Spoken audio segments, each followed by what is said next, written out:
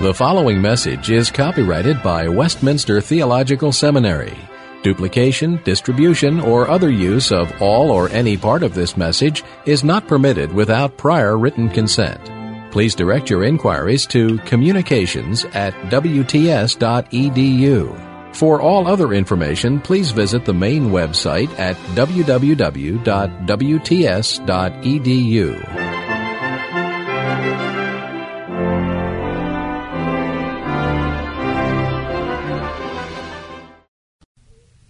We were back in the second verse of Genesis, and I had pointed out Karl Barth's interpretation of this verse, the reason being that this sort of an interpretation underlies a great deal that is being said about Genesis today. Barth maintains, you see, that the verse does not describe a condition in which the earth was once found, but it is rather a condition of sin, of apostasy, of rebellion, and so on, a condition into which the earth can recede again. Now that is obviously not an exposition of the text, that is not what the verse means, but that is the imposition upon the text of a certain philosophical position which is very widespread today. And that undergirds the idea that the Hebrews, when they wanted to speak about creation, apparently could not speak in straightforward language, just as you and I would do, but had to employ the concept of a myth. Now, I have never understood why that limitation had to be imposed upon the Hebrews. If they could not speak of creation in straightforward language, but were forced to employ the concept of myth, how is it that they can speak about God without using the concept of myth? How can they speak about atonement and sin and so on without using the concept of myth? All of the mysteries of our Christian faith are mysteries, and if we cannot speak about them in straightforward language, can we ever really be sure that we understand them at all? Now, I cannot agree with this view, of course. There is no reason why the Hebrews could not speak about creation in straightforward language. Genesis does just that. And I think we are faced here, you see, with the imposition of a new theology or philosophy upon the Bible. I hold an entirely different view of history from that which undergirds Barth's view. According to him, this is unhistorical writing of history, of Geschichte, and it cannot be treated as relating what actually transpired. It seems to me that our concept of history must be derived from the Scriptures themselves. That is historical, which actually took place, whether you and I can control it or not. It is historical, not because some document remains to tell us that it took place, such as Caesar's Gallic Wars, telling us about his incursions, but it is historical if it ever did take place. Now, how do we know that the events recorded in the first chapter of Genesis actually took place? Well, our answer is that we simply have to regard that chapter as revealed Scripture. God, of course, is the only one who can tell us about the creation. And the Christian believes that God has spoken on this subject. In other words, we are coming face to face with the question of special divine revelation. That is really the question that is involved today. Is there such a thing as special divine revelation? Now, the Bible says He made known His ways unto Moses, His acts unto the children of Israel. It is, on the one hand, the question of a revelation from God, or it is simply the gropings of the Hebrew nation and the presentation of the best that they could find. Now, I feel that the Christian position, the position which the Bible compels us to accept, is that this is a revelation from God. God has told us about the creation, and we believe that it is historical, that is, that it actually took place because God has so spoken. Now that involves, of course, a proper view of God. It involves what I would call the Christian theistic position. We believe in God. We recite the Apostles' Creed, I believe in God the Father Almighty, and we mean that. On the modern viewpoint, you cannot believe in such a God. But on the viewpoint of the Bible itself, that is the only God in whom we can believe. And so I am considering Genesis as historical, as a revelation from God. We are told that the second verse of Genesis is a little treasure house of mythological statements. The earth was without form and void. Those two words in the Hebrew are somewhat similar sounding, tohu vohu, and the Phoenicians have, or some people at least, have preserved the concept of a god Ba'u, which is thought to be related to this. Others find that the concept of the abyss, the original primeval waters, suggests that there are the powers of evil. In all of the creation accounts of antiquity, the God has had to overcome the powers of evil. The chaotic waters represent the evil powers. And in the Babylonian account, you have the God overcoming Tiamat, the power of evil. It is said that there are reflections upon that in the Bible also. But in the second verse of Genesis, this word abyss, pronounced tehom in the Hebrew, simply refers to the primeval ocean. The picture which I get is that the earth at that time was covered with water. There was a vast primeval deep. There was nothing evil about it. It was simply the condition in which things were. Over this deep there was darkness. The darkness, again, is not theologically evil, as most commentators say, for right away God assigns a sphere to the darkness in distinction from the light. And then again, when we read the Spirit of God was hovering over the waters, the Phoenicians have the concept of a world egg, which goes back to this, the egg that split open, and from that the heavens and earth were formed. Now, there are those who tell us that we should translate this, a mighty wind was rushing over the waters, but I believe that the participle that is used here excludes that translation. It is to be translated hovering, and the picture is that of the Spirit of God hovering over all things as a bird hovers over its nest, so that the Spirit of God is holding all things in control. There is no reason whatever why we should assume that the condition described in the second verse of Genesis was evil, why we should think that it was out of God's control, that He was in any sense displeased with what is there presented. Rather, it is a picture of a threefold condition existing from the point of absolute creation until God says, "Let there be light."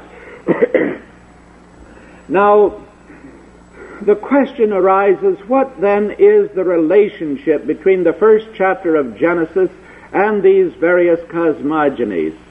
There are many who tell us that the Genesis account is simply a purified account, which is the same as that the Babylonians had. When the Babylonian tablets were first discovered in the last century, a book was published called the Babylonian Genesis, in which it was made very clear that Genesis was simply taken over from the Babylonians, and the thought was that the Hebrew priests had brought these ideas from Babylon and had written them down in Genesis 1. Now the view is a bit more refined, and these ideas, as I said this morning, are thought to have come into Israel through the Canaanites. Well, I believe that all those attempts at a comparison are mistaken. If God is the Creator, and if things occurred as He tells us in the first chapter of Genesis, then God would have revealed that truth to man very early. Man would have handed that truth down to his descendants.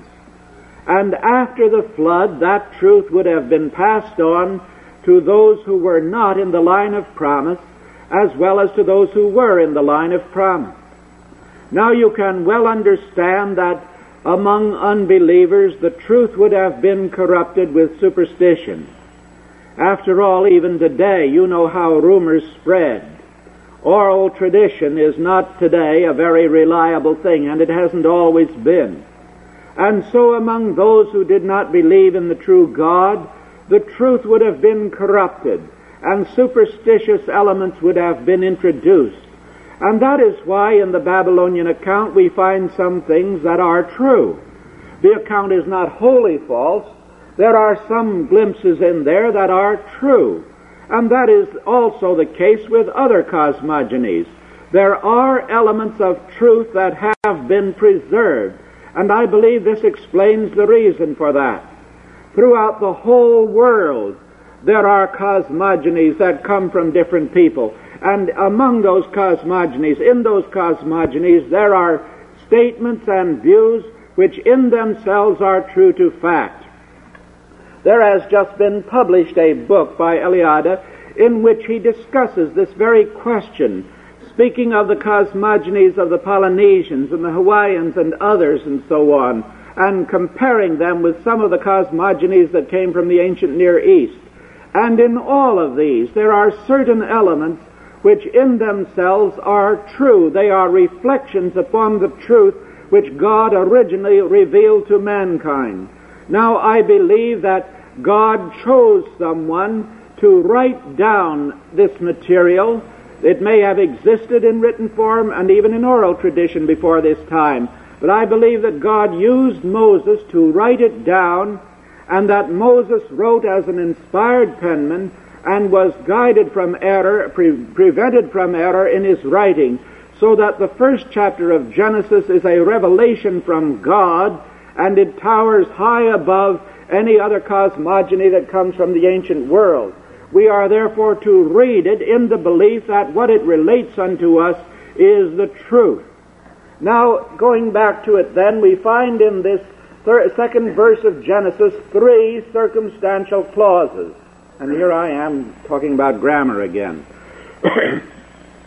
A circumstantial clause or a nominal clause in Hebrew is simply a clause that describes a condition.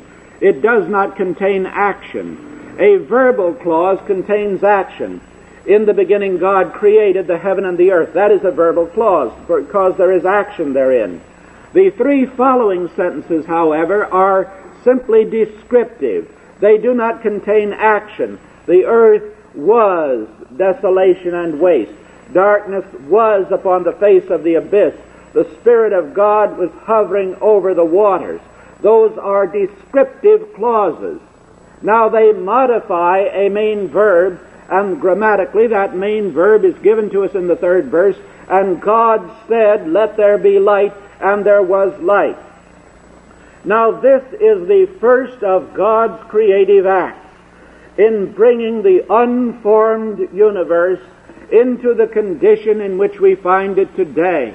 Light is the foundation of all that follows. And you may have wondered why the light is mentioned without the sun. There was a time when men said that this was an error, a scientific error in the first chapter of Genesis, that it mentioned light before it mentioned the sun. Now, I don't think men speak that way anymore. It is seen that this is deliberate. It is to show men that light comes from God and that God is to be worshipped and not the sun. The ancient world was a sun-worshipping world. The Egyptian hieroglyphics speak of the god Ra, who is the sun god.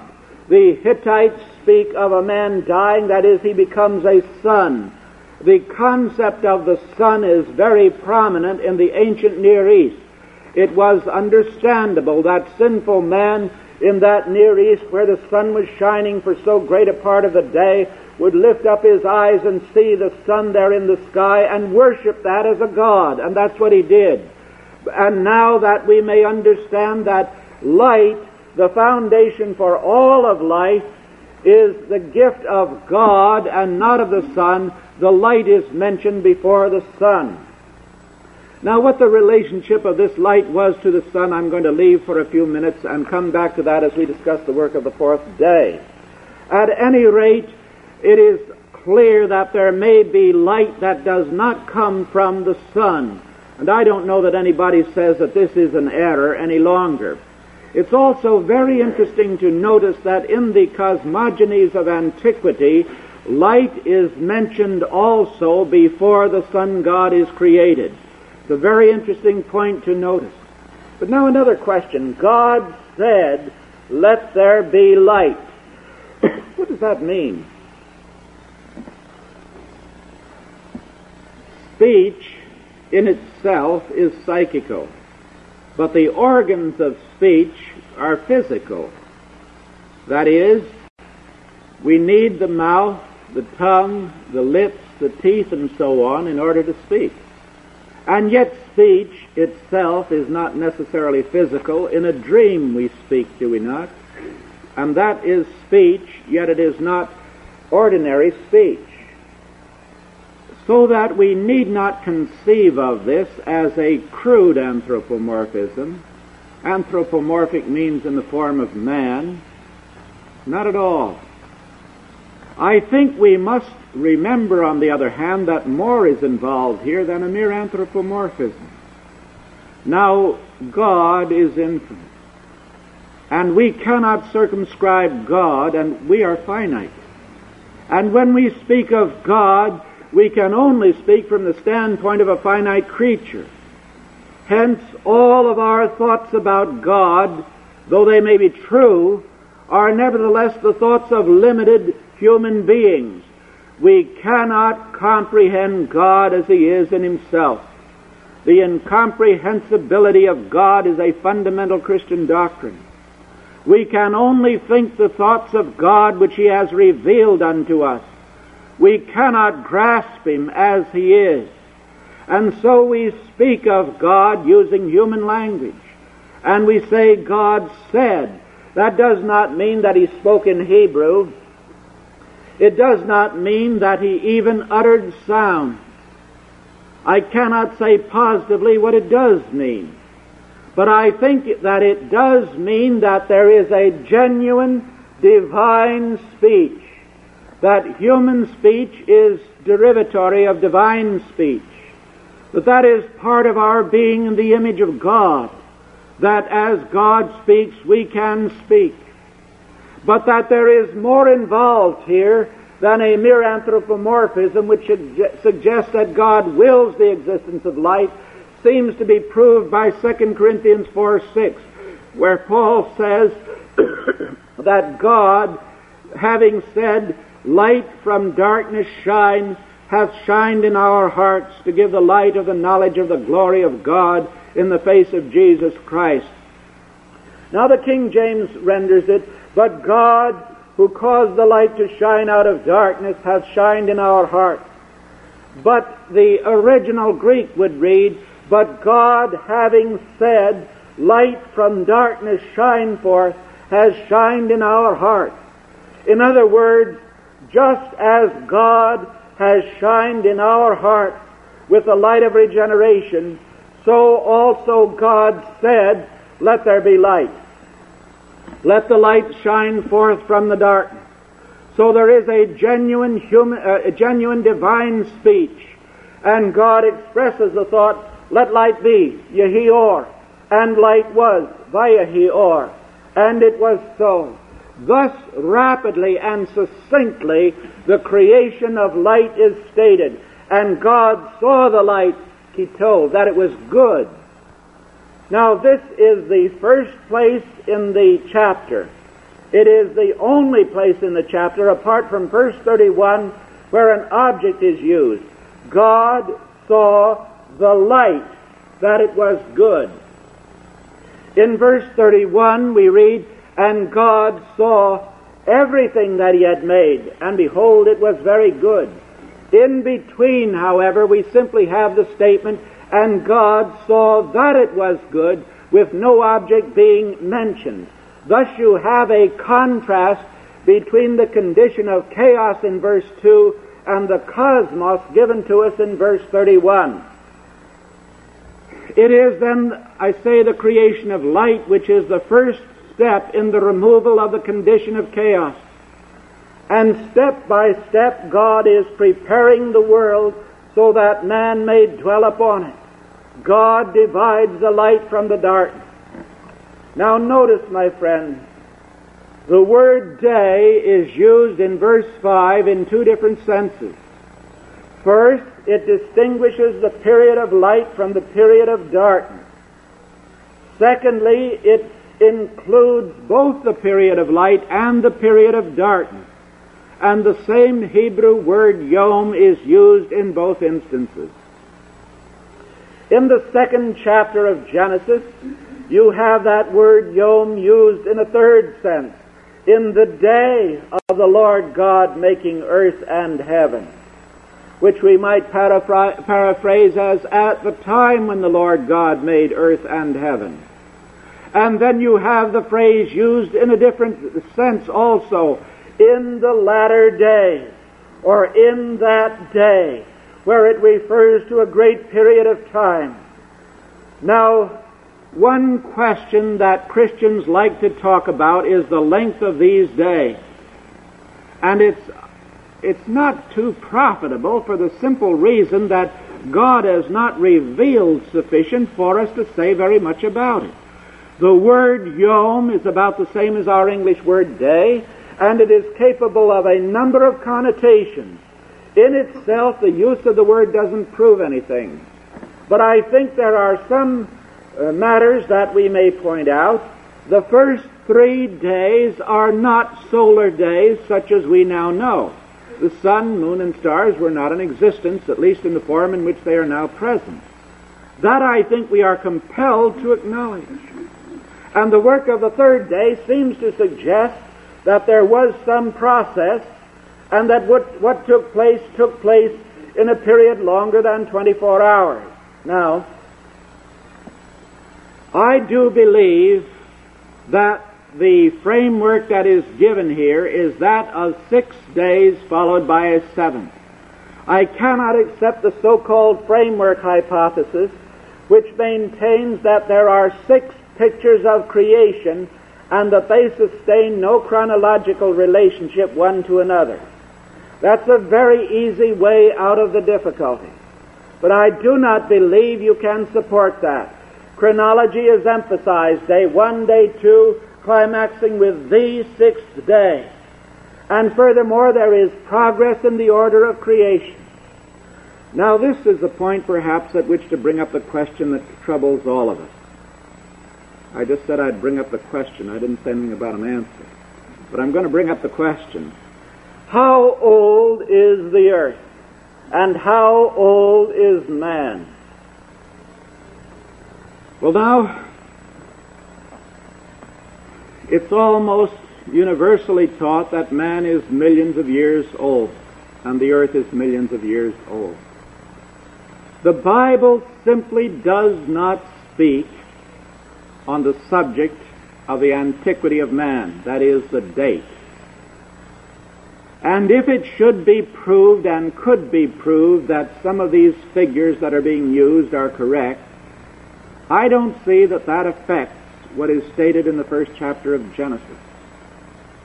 On the other hand, most of this scientific work is based upon the theory of uniformitarianism.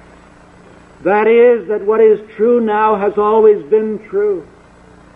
But if you believe in miracles, then there has been an intrusion of the supernatural.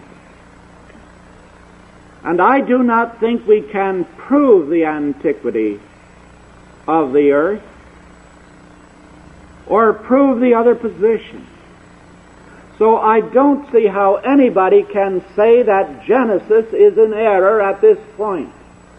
We have to remember that there is a great deal that we do not know. And even the man who has not had technical scientific training must realize that scientists operate upon certain presuppositions and principles. And we have to come back to the fact that they do not come to grips with the basic question of origin. Genesis alone does that. Now I'll come back to these questions, but let us go on through the chapter a bit. In the second day, a firmament is created, which means simply an expanse. It is not a material substance. but it is simply a separation of the waters that adhere to the earth and what is beyond, and more than that we cannot say. And then on the work of the third day, we find that the seas are formed and the grass, herbs, and fruit trees grow. Now let's look at that for a moment. If I understand this aright, the beginning of the third day would show that the earth is covered with water. On that third day, the oceans are formed and the dry land appears. And the word that is used, yabashah, means that which is really dry, not mud and ooze, but actual dry land, such as fruit trees can grow in. Now think of what is involved. Are we to assume that on this third day, the earth emerged from the waters as a perfect sphere, smooth like a tennis ball? If the earth has been covered with water, and that is what the Genesis seems to teach, would that water not affect the earth, so that in the formation of the seas there would be a hollowing out process, and there would also be the erection of many of the mountains? That in itself, you see, might explain many of the phenomena that are present. Now another point. Genesis mentions only those things which are necessary for man's existence. It is silent about a great many other things. For example, it mentions the grass, herbs, and fruit trees. But we know that that does not exhaust the category of flora. We know that there are many other plants that grow that are not mentioned here. Furthermore, it would seem that pollination is necessary for the fruit trees. But nothing is said about that. Genesis is silent on many of these questions. Later there is mention of the fish that man is to rule over.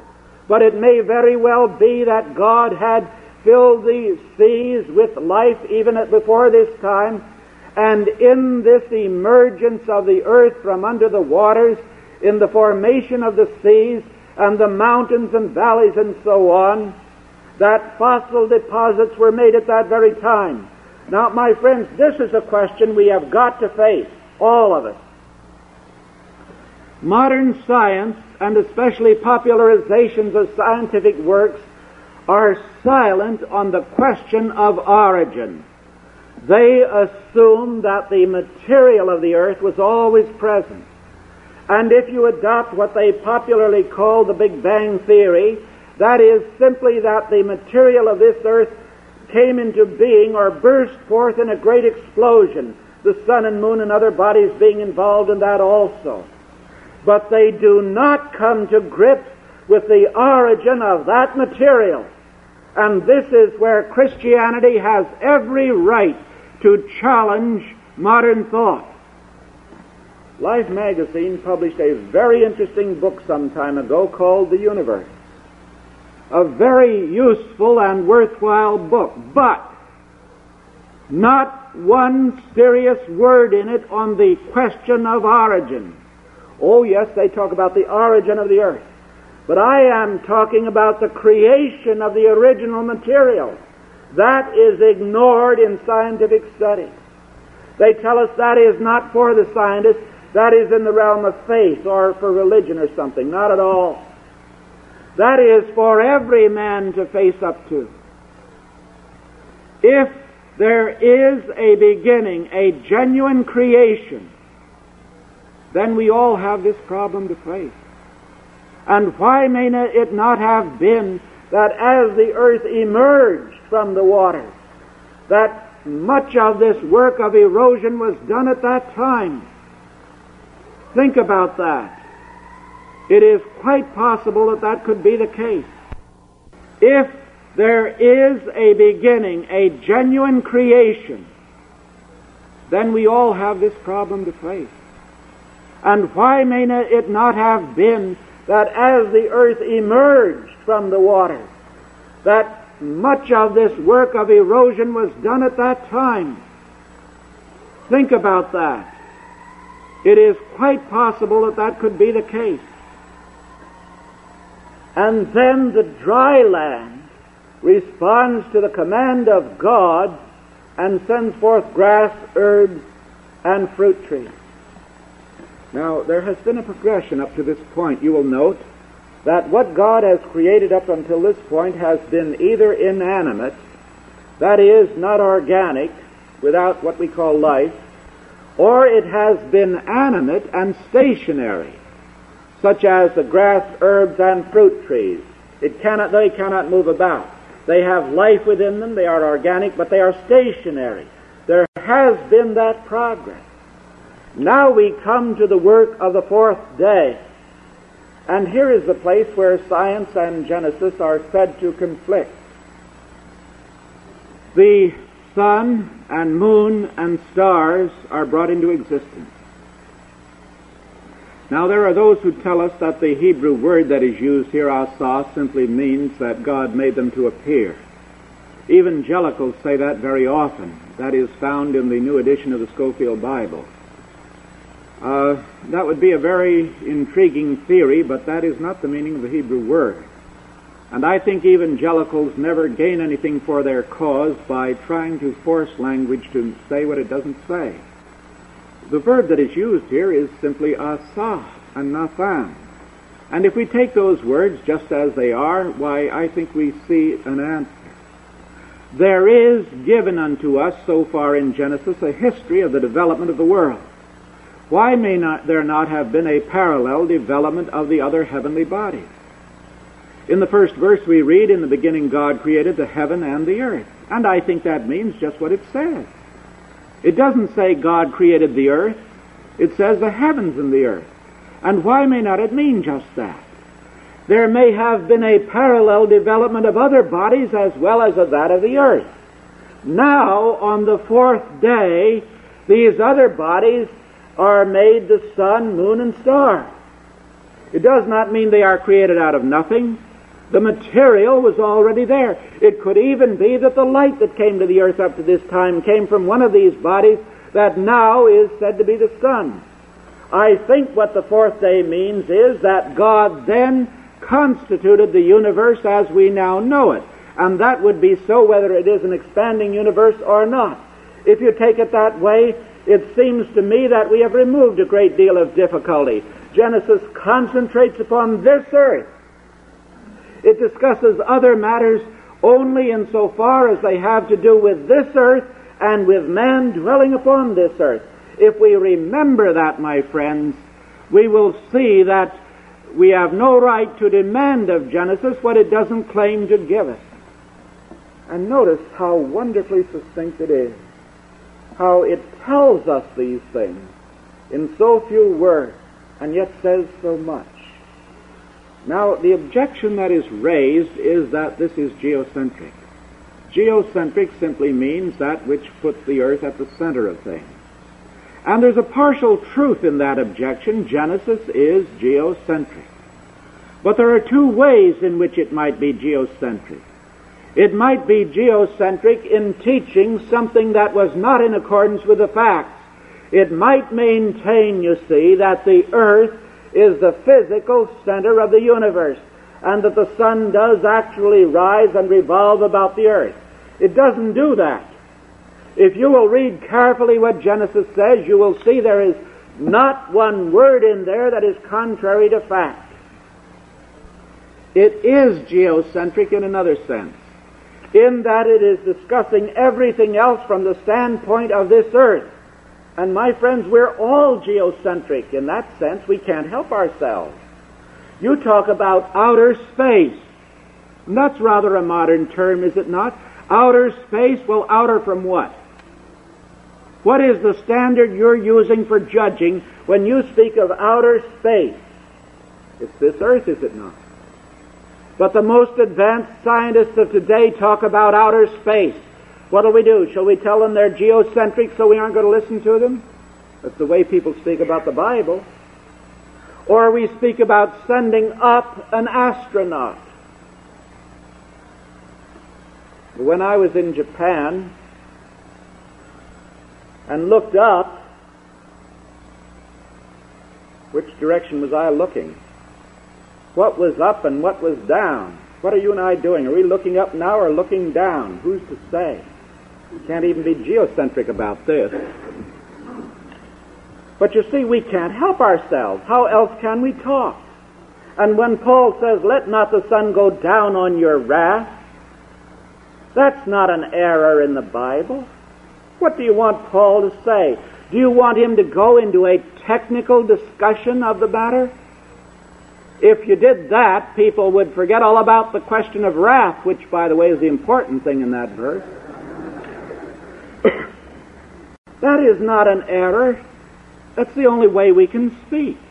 And Genesis is geocentric in that sense. Now, it simply says that the great luminary, the great light bearer, does rule the day and the night and the seasons and years and so on. And that's true. The sun and the moon may have many other functions, but they do serve this earth. And that we need to remember.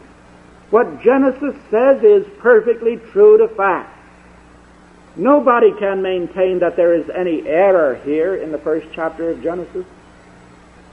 Now, I know there are many things we cannot understand, but it is wrong to impute to the chapter more than it claims to give to it.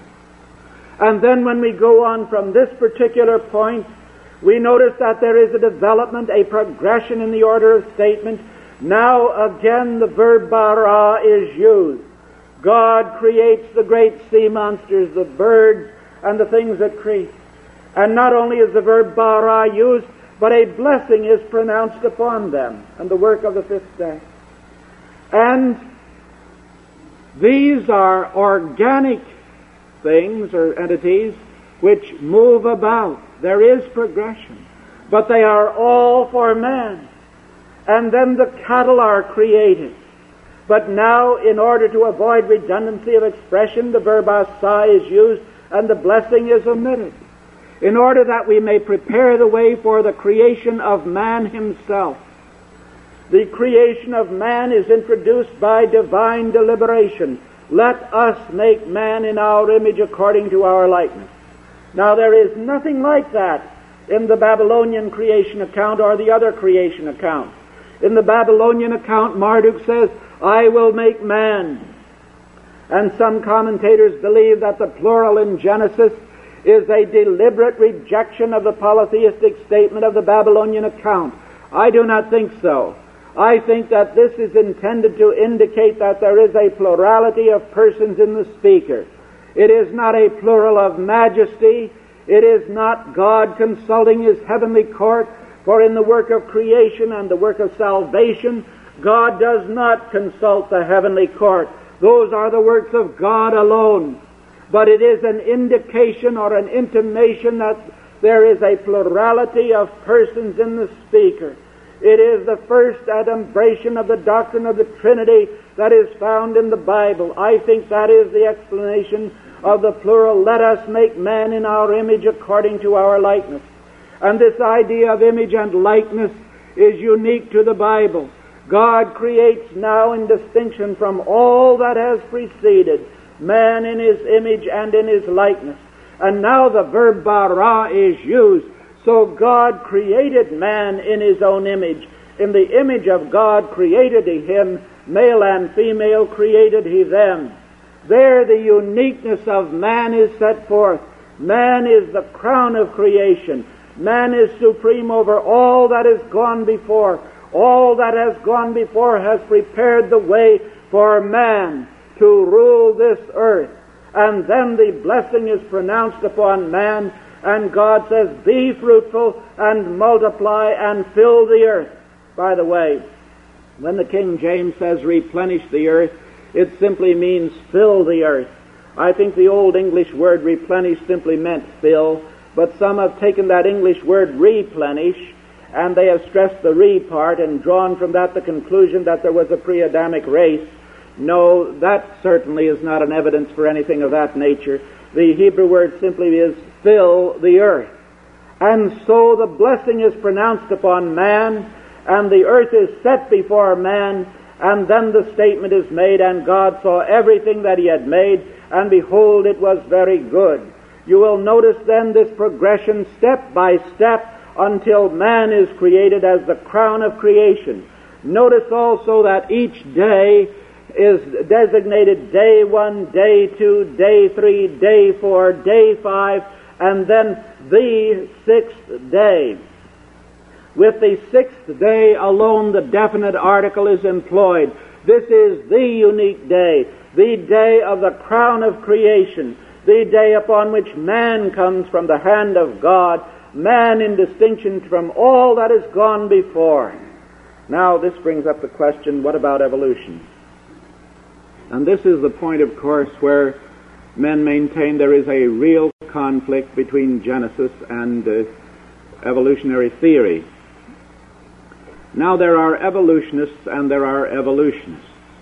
And I want to avoid speaking simply in generalities, and yet I may have to do that to some extent. I'm going to define what I'm going to say. It seems to me it's the only way to get at this thing. We are constantly being told that it is a naive view to accept what is found in the first chapter of Genesis, that this presents the cosmogony of the ancient Hebrews, and we have seen that these things are no longer so. We have a more advanced concept of the origin of things than was maintained in those days. Well, is that really the case? Now, what do you mean by evolution? Genesis uses the term after its kind, and that word kind is a rather loose word. It is not to be equated with our English word species. It simply is used perhaps as we use the English word kind. It means that nothing reproduces anything that is contrary or essentially different from itself. A man, a human being, will always reproduce a human being. A cat will always reproduce a cat, a dog, and so on.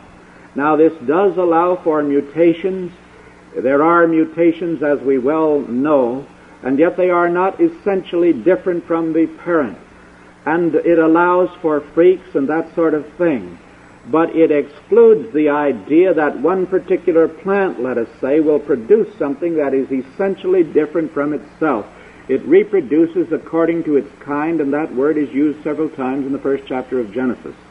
Now, there are those who say that the evidence for evolution is very strong, and there are those who bring up objections to the first chapter of Genesis, and they demand that we give an explanation. Why was there light before the sun? That is one of them. If the days are 24 hours in length, how do you account for the antiquity of man? That is another one. And there are many other objections that are raised.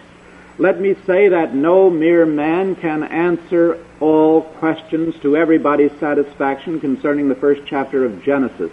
It simply cannot be done, and it's foolish even to think that a person can do it. But you see, I don't like this idea of Christians always having to be on the defensive and more or less apologize for our beliefs as though they were something to be ashamed of. I think that evolution has brought its share of the difficulties, and I think it is time that the evolutionists really begin to give us some kind of an answer to some of these problems. And so I want to distinguish between what I call atheistic evolution and theistic evolution. Now, theistic evolution simply means that God used evolution as his method of creation, that God did change a lower form of life into a human being. That is, that through God's work, the lower form of life became a human being. That is theistic evolution. Now, I do not believe it is possible to hold to the Bible and to theistic evolution at the same time. By stretching things, the best that you can do is hold that the body of the first man evolved out of a form of life that was lower than man. You cannot hold to the evolution of the body of woman and hold to the Bible at the same time, for the simple reason that the Bible shows us how Eve was created.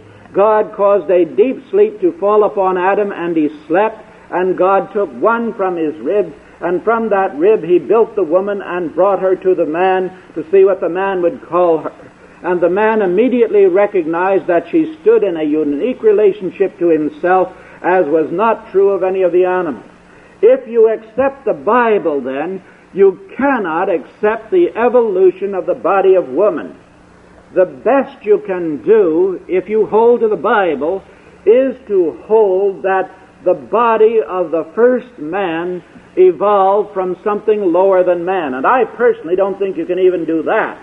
I think you are stretching things to do that. Now, nobody wants to hold that. Evangelicals don't want to hold that at all. That isn't the question at issue. You cannot say, well, I'm meeting up to the claims of science when you hold something like that. And I don't know of anybody that wants to hold that particular position. And so what are evangelicals doing now? Well, they are saying these early chapters of Genesis are poetry or they are myths, which means they're not to be taken as straightforward accounts. And if you do that, then there's no more difficulty. There's no difficulty either with the resurrection of Christ. If you say, well, the gospel writers don't mean to say that a miracle occurred, they're simply giving us a poetic account to show that Christ lives on and on. If you adopt that view, you don't have any trouble at all with modern science. You can get out of the difficulty very easily that way. The only thing is, by the way, if you do that, you're abandoning the Christian faith. And if you do that with Genesis, you're not facing up to the facts. I can't help but feel that that's a cowardly thing for evangelicals to do. Genesis is not poetry. Genesis 1. There are poetic accounts of creation, Psalm 104, and in Job, and they differ completely from the first chapter of Genesis. Hebrew poetry has certain characteristics, and they're not found in the first chapter of Genesis. That's no way out of the question. I think that the man who says, I believe that Genesis purports to be an historical account, and I don't believe that account, is a far better interpreter of the Bible than the man who says, I believe that Genesis is profoundly true, but it's poetry. That latter has nothing to commend it at all. I disagree with the first man, but he's a better exegete, he's a better interpreter because he's facing up to the facts. So evangelicals are not interested in holding to the evolution of the body of Adam, not at all. They want to hold to evolution as the unbeliever holds to it, and then they simply get out of the difficulty by saying Genesis is to be interpreted some other way. I don't think we can do that and be honest interpreters. Well, what kind of evolution do you have left? I'm going to call it atheistic evolution, and this is what I have in mind. The idea that an entity which is not a man has changed into a man. Now that is the fundamental point in evolution. That is the crux of the whole thing, that something that is not man became man. And I would like to point out that, if you will just think about it, that change, if it occurred, and I of course don't believe it did, if that change occurred, it had to be instantaneous, because an entity is either man or non-man. There is no missing link. The missing link is either a non-man or a man, which means that it isn't a missing link. The entity either must be a man, Homo sapiens, or a non-man, and the change must have been instantaneous. Now, God could have caused that change to take place. But the Bible does not permit us to believe that. So these are the questions I would ask to the evolutionist who leaves God out of the picture, which is really what evolution does. What caused this non-man to become a man? Now, it doesn't help to put millions and billions of years in there and make it sound like the national debt. It just doesn't help anything. Because if you have all these millions of years of change right up to the point of being a man, as long as the entity is not a man, the gulf between them is tremendous. It's what caused that final change. That's the question. A man has body and soul, which means that he can think, and he can reason, he can plan, he can converse, and he has the ability to pray to God. He has religious capacity. And if something walks around on two legs and does not have that capacity, is not a man. And that's the question. Where did all of that come from? Now, the atheistic evolution has no answer for that. It simply does not have an answer. And I think we have a right to demand an answer to that. And while we are at it, there's another problem involved here. People are always laughing at the second chapter of Genesis and the third chapter of Genesis and the fourth. Where did Cain get his wife? That is supposed to be an insolvable difficulty. Suppose evolution were true. How many non-men suddenly evolved into a man? If this evolution occurred, what are you going to do about the origin of the sexes? You pretty well have to have both a man and a woman, don't you? What caused the differentiation in the sexes? Now, I know that suggested explanations have been given, but they don't explain. What caused that? Very fortunately, one non-man became a male, one non-man became a female, at least. And if two of these became men, they had children, and you can ask where those children got their wives, too, and you have the same problem. Or are you saying that at one time a lot of non-men became men? I imagine that's what they hold. If you hold that, why did just these non-men become men? There's the question. What about the rest of them? Well, you can say the survival of the fittest. They couldn't do it. They couldn't quite make it.